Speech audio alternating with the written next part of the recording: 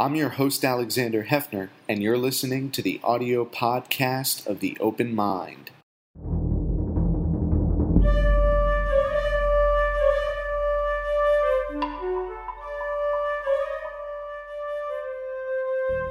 I'm Alexander Hefner, your host on The Open Mind. I'm delighted to welcome our guest today, Cassandra Quave.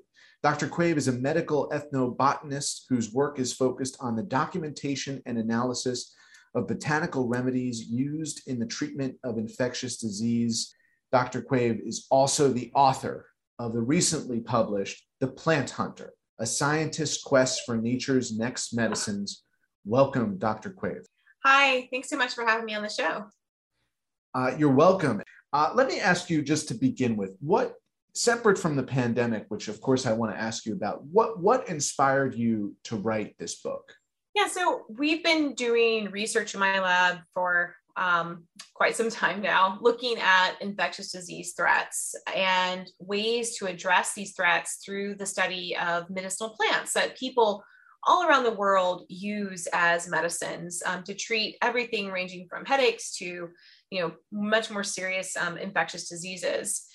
And so I was inspired to write this book because I think there's a great hunger for more information around how our herbs work, but also because I thought it would be fun to share my story with the hopes that it would encourage other scientists and especially young women to think about a career in science. Please do, Doctor, share that story. Share your story. Oh, my story. Okay, sure. So I was born in a small rural town in Southwest Florida. As a kind of a surprise to my parents, when I was born, they discovered that I had a number of congenital skeletal deformities. So I was born missing bones in my legs. Some of the other bones were very short and underdeveloped. And so at the age of 3, there was a decision made to amputate my leg so that I could then walk with a prosthetic. Unfortunately, I acquired a hospital infection. It was a staph infection that just ravaged the tissues and required additional surgeries and cutting back the bone. And so today I walk with the prosthesis and have a very thin layer of scar tissue basically right under the bone. So I can't run on one of those bouncy legs like Olympians do just because of that lack of extra padding. I had a number of other issues with my skeletal system, ranging from my femur to my hip to my back, and had, 1, sometimes 2 surgeries a year until I turned 18. So I've been immersed really in medicine my entire life.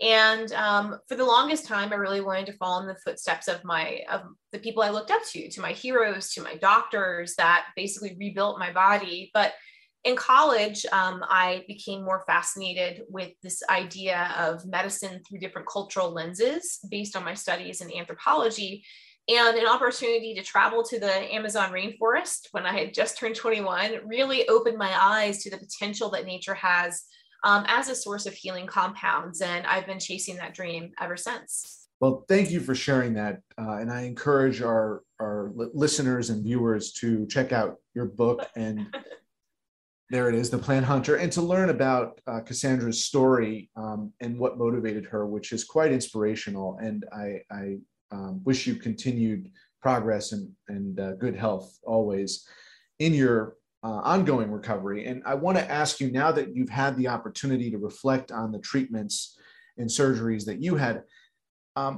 were there any that were grounded in plants? I do wonder, of the medicines that we take, you allude to this from the outset, and of the surgeries performed, how many are, in effect, the result of plants or research of plants?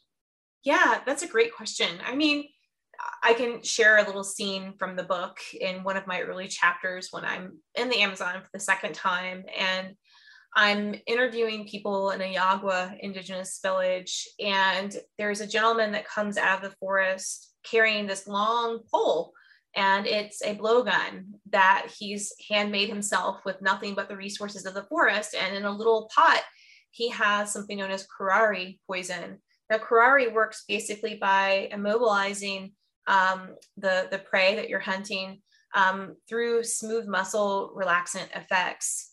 And so here's something that, was really developed as a hunting tool in the Amazon, but many years later, when it was, first studied by scientists, is when we came across the compound tubocurarine.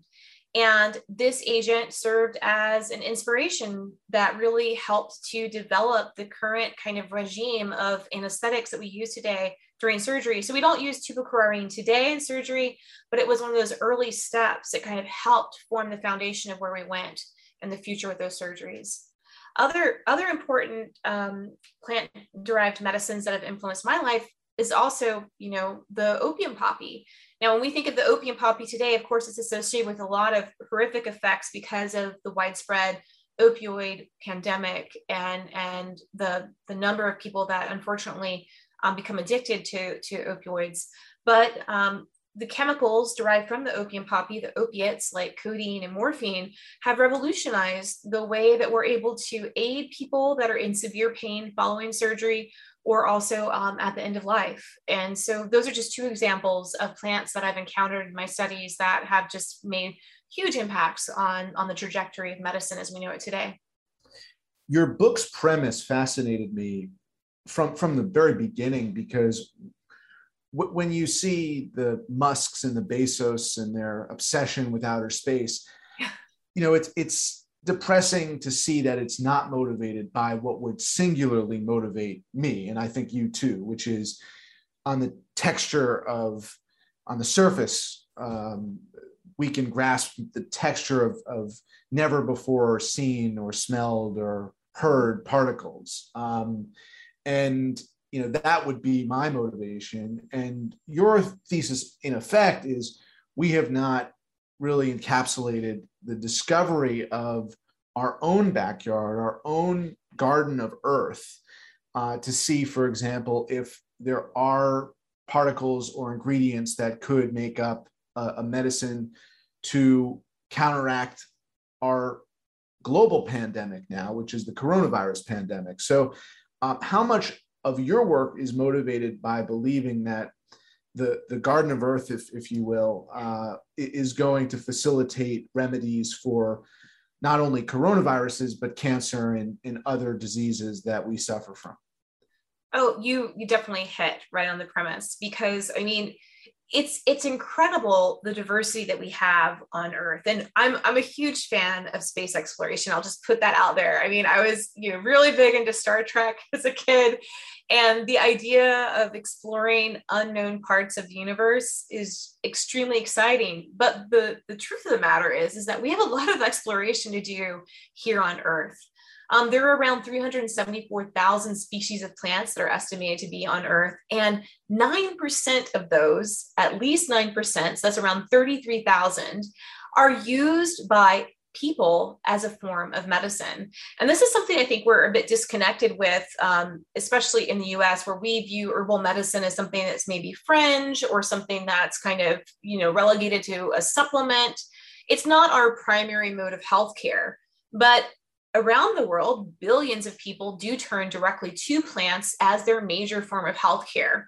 And so keeping that in mind, it's shocking to me that out of these 33,000, scientists have only really looked in depth at maybe a few hundred of those. There's so much space to explore. I guess one other goal of this book is really to also call others to the field. It's my great calling card. Let's get together and work on these plants, because we've already found so many amazing medicines that have revolutionized everything from pain to the treatment of cancer to the treatment of malaria by looking deeper into plants. And I think this is a century where we really have to look hard at these species, because at the same time, we're also facing a biodiversity crisis with the loss of species, and we're facing a language loss crisis. The loss of languages, by the way, also comes the loss of traditional knowledge of how to use these plants. So there's an urgency to this search, and there's plenty of room for lots of scientists to jump into the fray. Why is it the case that they haven't been investigated? We had the agency to investigate this long before we had microchips and computer processors, right? So what has been the resistance? When did it form, if you will, as resistance to what you describe as a relegation to fringe. Why is that?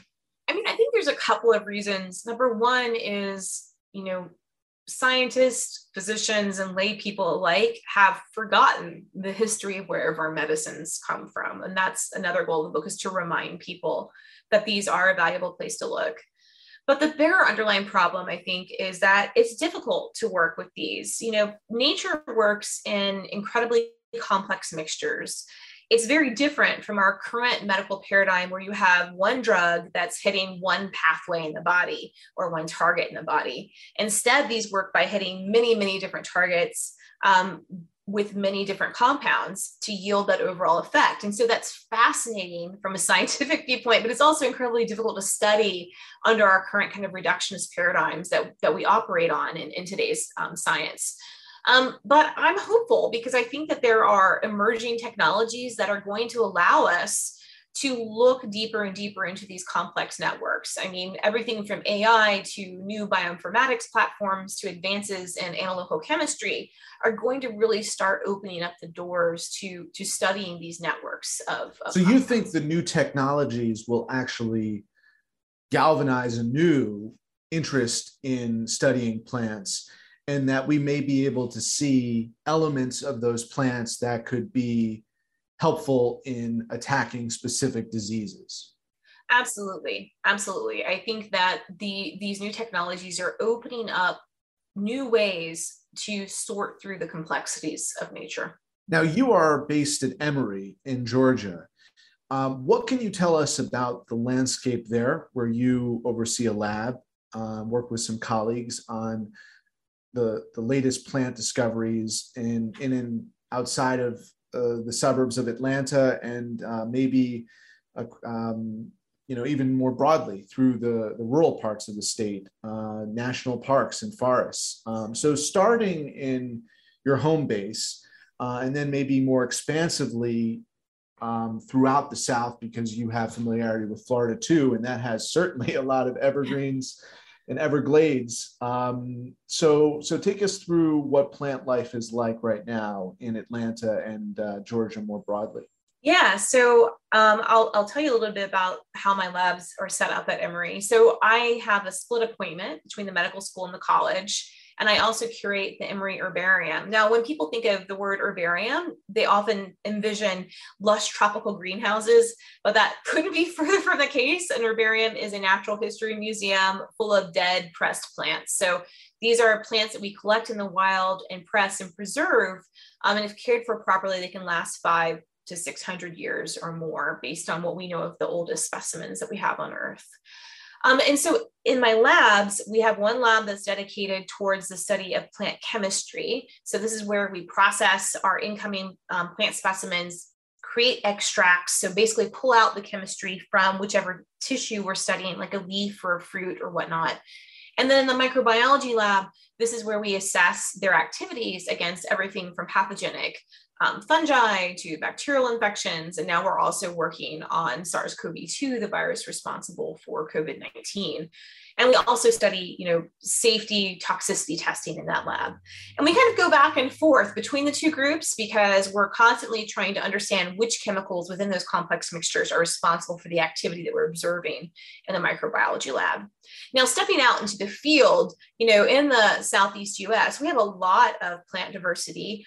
We have an ongoing collaboration that is happening in the southern part of the state in Baker County with the Jones Center at Itchaway, which is an ecological research station that was first founded by Robert Woodruff, the former president and CEO of Coca-Cola. So this is a beautiful 30,000 acre intact habitat of longleaf pine that you just don't see in such a large landmass anymore in the South.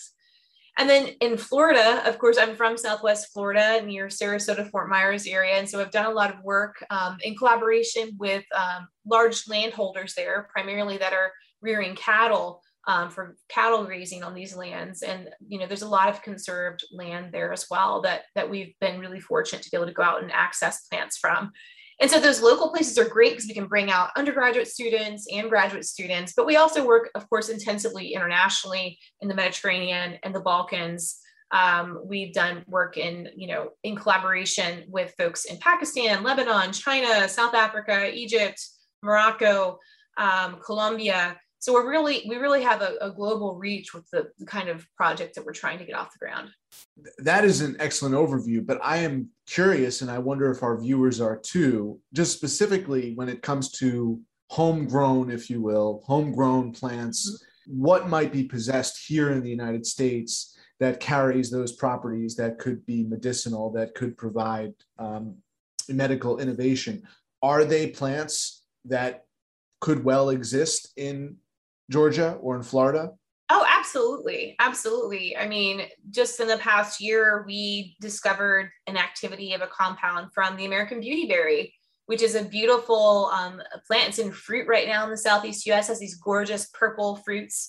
We found a compound that basically restores the activity of beta-lactam antibiotics. So these are antibiotics that are very safe and well tolerated, but we have issues with resistance to these antibiotics. So basically, we were able to find compounds in the American beautyberry leaves that restore the activity of those antibiotics. And I'm going to do a little show and tell here. So we have, I've been working with the Alleles company based in Canada, and they made this beautiful leg cover for my prosthetic leg. And I'll hold it up so you can see a little bit better, but this is that compound that we found from the American beautyberry. We have other compounds from the blackberry bushes. We've worked a lot with chestnut in Europe. So these are just some of the chemical structures and some of the plants that we study. Here's St. John's wort that we've also worked on. So I love the merger between art and science as it's embodied in this. But that made me think of it because of the claridane diterpene from the American beautyberry. It's beautiful. Thank you for sharing that. Of the plants that have been detected to have medicinal properties, are we able to say with any accuracy X% emanate from this continent, either North America or Asia? Because you talk about how you're studying plants from all around the globe. And I just wonder if there's been any study so far that is at least classifying the likelihood of having medicinal property. That's a great question. I mean, when it comes to where to find the most medicinal plants or potentially medicinal plants, I mean, there are general figures around the total number of drugs that have been either inspired by or derived from plants. But when it comes to places to look, I think there's this misconception that it must be some far remote place, where it's the most rare orchid at the highest tree in the rainforest kind of idea, the Sean Connery version of medicine. I love that movie, by the way, that he was in, Medicine Man. But in reality, medicinal plants are all around us. I can walk out into my yard where I have some weeds, there's plantain growing out in the grass. I've got, dandelion. These are examples of medicine. So it's really just knowing what to look for, but it's also finding hotspots of biodiversity. So some of the places that I focus a lot of my work on are on what are known as the terrestrial hotspots of biodiversity. There are 36 of these in the world. And these are places on Earth where you have high levels of endemism. So endemic species are basically species that are only found in that one part of the world, right? So you don't easily find them in lots of other places. So they're very rich in biological diversity. And remember, the chemical diversity can be tied to that biological diversity. So it's a place where I can look at the most chemicals coming from life in those places. And these also happen to be places that are threatened due to expansion of human populations, changes in land practices, land use practices. So these are some of the places that we really try and focus our work because of that great species richness and also the fact that they're under threat. Are any of those 36 places in North America? Yeah, so we have some. I mean, there's a hotspot of biodiversity here in kind of around the panhandle of Florida and in South Georgia. Yeah, there are cool hotspots, and along the kind of the I believe along the California coastline going into Oregon as well. Yeah, well, that's very cool to know. When it comes to any discoveries that could help us overcome the pandemic, more quickly. I mean, we know we're nearly 2 years into this. COVID is going to be endemic on some level, but we have the intervention now, as we've been talking about on the program for some time, of a therapeutic. There had always been a focus on the vaccine, and I think we realize now that was absolutely imperative, and that is absolutely imperative to have a minimal level of protection. There's a drug out by Merck that purports to be a treatment that is not necessarily foolproof. So far, the early experimental stage of use suggests that it could be 50% likely to, reduce the severity of your disease. But it's not guaranteeing that everyone who takes it will then have a 50% reduction in the severity of their disease. But I mean, I think that you must have a particular lens into the imperativeness of the therapy in order to ultimately overcome the pandemic, because we realize COVID is going to be endemic on some level. So we need not just a vaccine, but we need reliable treatment. Yeah. Well, I mean, I think the drug that you're talking about, by the way, was first developed at Emory. So this is an Emory innovation, which is really exciting, out of an initiative that really had the foresight to put in the money and scientific expertise for years before this ever happened to look at, potential therapeutics to address different types of viral illnesses. So I think that in itself is exciting. And it's also, a good example of why consistent, constant, well-supported drug discovery initiatives are so very necessary. We have this bad habit of basically, everyone gets excited about Ebola and there's money put into Ebola and then that all goes away, or, whatever the current threat of the day is. And what we really need to do is have a constant stream of focused work, because the types of scientists that are needed for this work don't just develop overnight. It takes years of training and years of, getting the next generation in line, but also of developing the underlying basic science behind that. So that said, yes, we need more drugs like this that can interfere with viral replication. And in this case, it's getting those kinds of therapies early on and early on in your symptoms is very important to be effective. So in the lab, we're working on the search for other steps in that viral replication cycle. We're looking at what are known as viral entry inhibitors. We have undertaken the largest screen that I know of yet. We haven't yet published it, so this is still in the hands of one of my graduate students is putting finishing touches. We're also running additional tests in live virus right now, but we screened over 2,000 extracts from our library of natural products derived from these plants and have identified 3 that look, somewhat promising. Again, this is still very early stage lab studies. We know that it's safe in human cells, but what's safe in a cell doesn't necessarily always translate to what's safe in an animal or safe in a human, or effective in an animal or effective in a human. So I'm very cautious with how we communicate these findings as they come out, because, the difference between something like this drug that's being developed by Merck versus something that I published on is that people can go and grab these plants and start self-treating. And we have to be very careful about what we communicate, because there have been some plants that are actually quite deadly that have been communicated in the press during the course of the pandemic, which I actually spoke out against because of the cardiotoxicity concerns. And so I think there's a balance there, if that makes sense. Yeah, absolutely. And as we close here, Cassandra, that to be clear, the Merck pill does not derive from plants. No, it's not. It's not. That's a very separate study. No.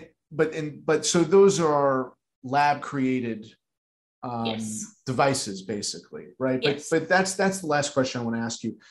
We know.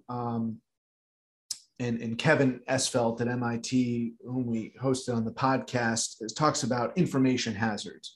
When is discovery actually going to injure society as opposed to help. And knowing that we still, and maybe never will know, we still don't know and may never know the origin of COVID-19, and whether it was a lab accident or whether it was from the natural environment. What are your last words of wisdom on this question of human discovery, and to the extent that there is a limit to what we ought to want to discover because that discovery may become hazardous to us? I think it comes down to scientific rigor, right, and responsibility over how you undertake your science. Just as I mentioned, you have to have very clear communication with the public about the meaning of your scientific results. I think that's really critical. You hear all the time, a new study will come out that says, oh, chocolate's great for your heart health. Well, perhaps some element of the chemicals in chocolate is good for your heart health, but it doesn't mean that you should start just, eating a ton of candy bars. That is not good for your heart health. So I think that there's a great responsibility, both, in the arms of the media, but also in the scientists that engage with the media, to be very clear in communication around scientific findings, because we don't want people to leap to the wrong decisions and make bad choices for their health. Dr. Cassandra Quave of Emory University, thank you so much you're an author of The Plant Hunter. Do check it out. Thank you so much for your time today, Cassandra. Thank you. Please visit the Open Mind website at 13.org/openmind to view this program online or to access over 1,500 other interviews. And do check us out on Twitter and Facebook at Open Mind TV for updates on future programming.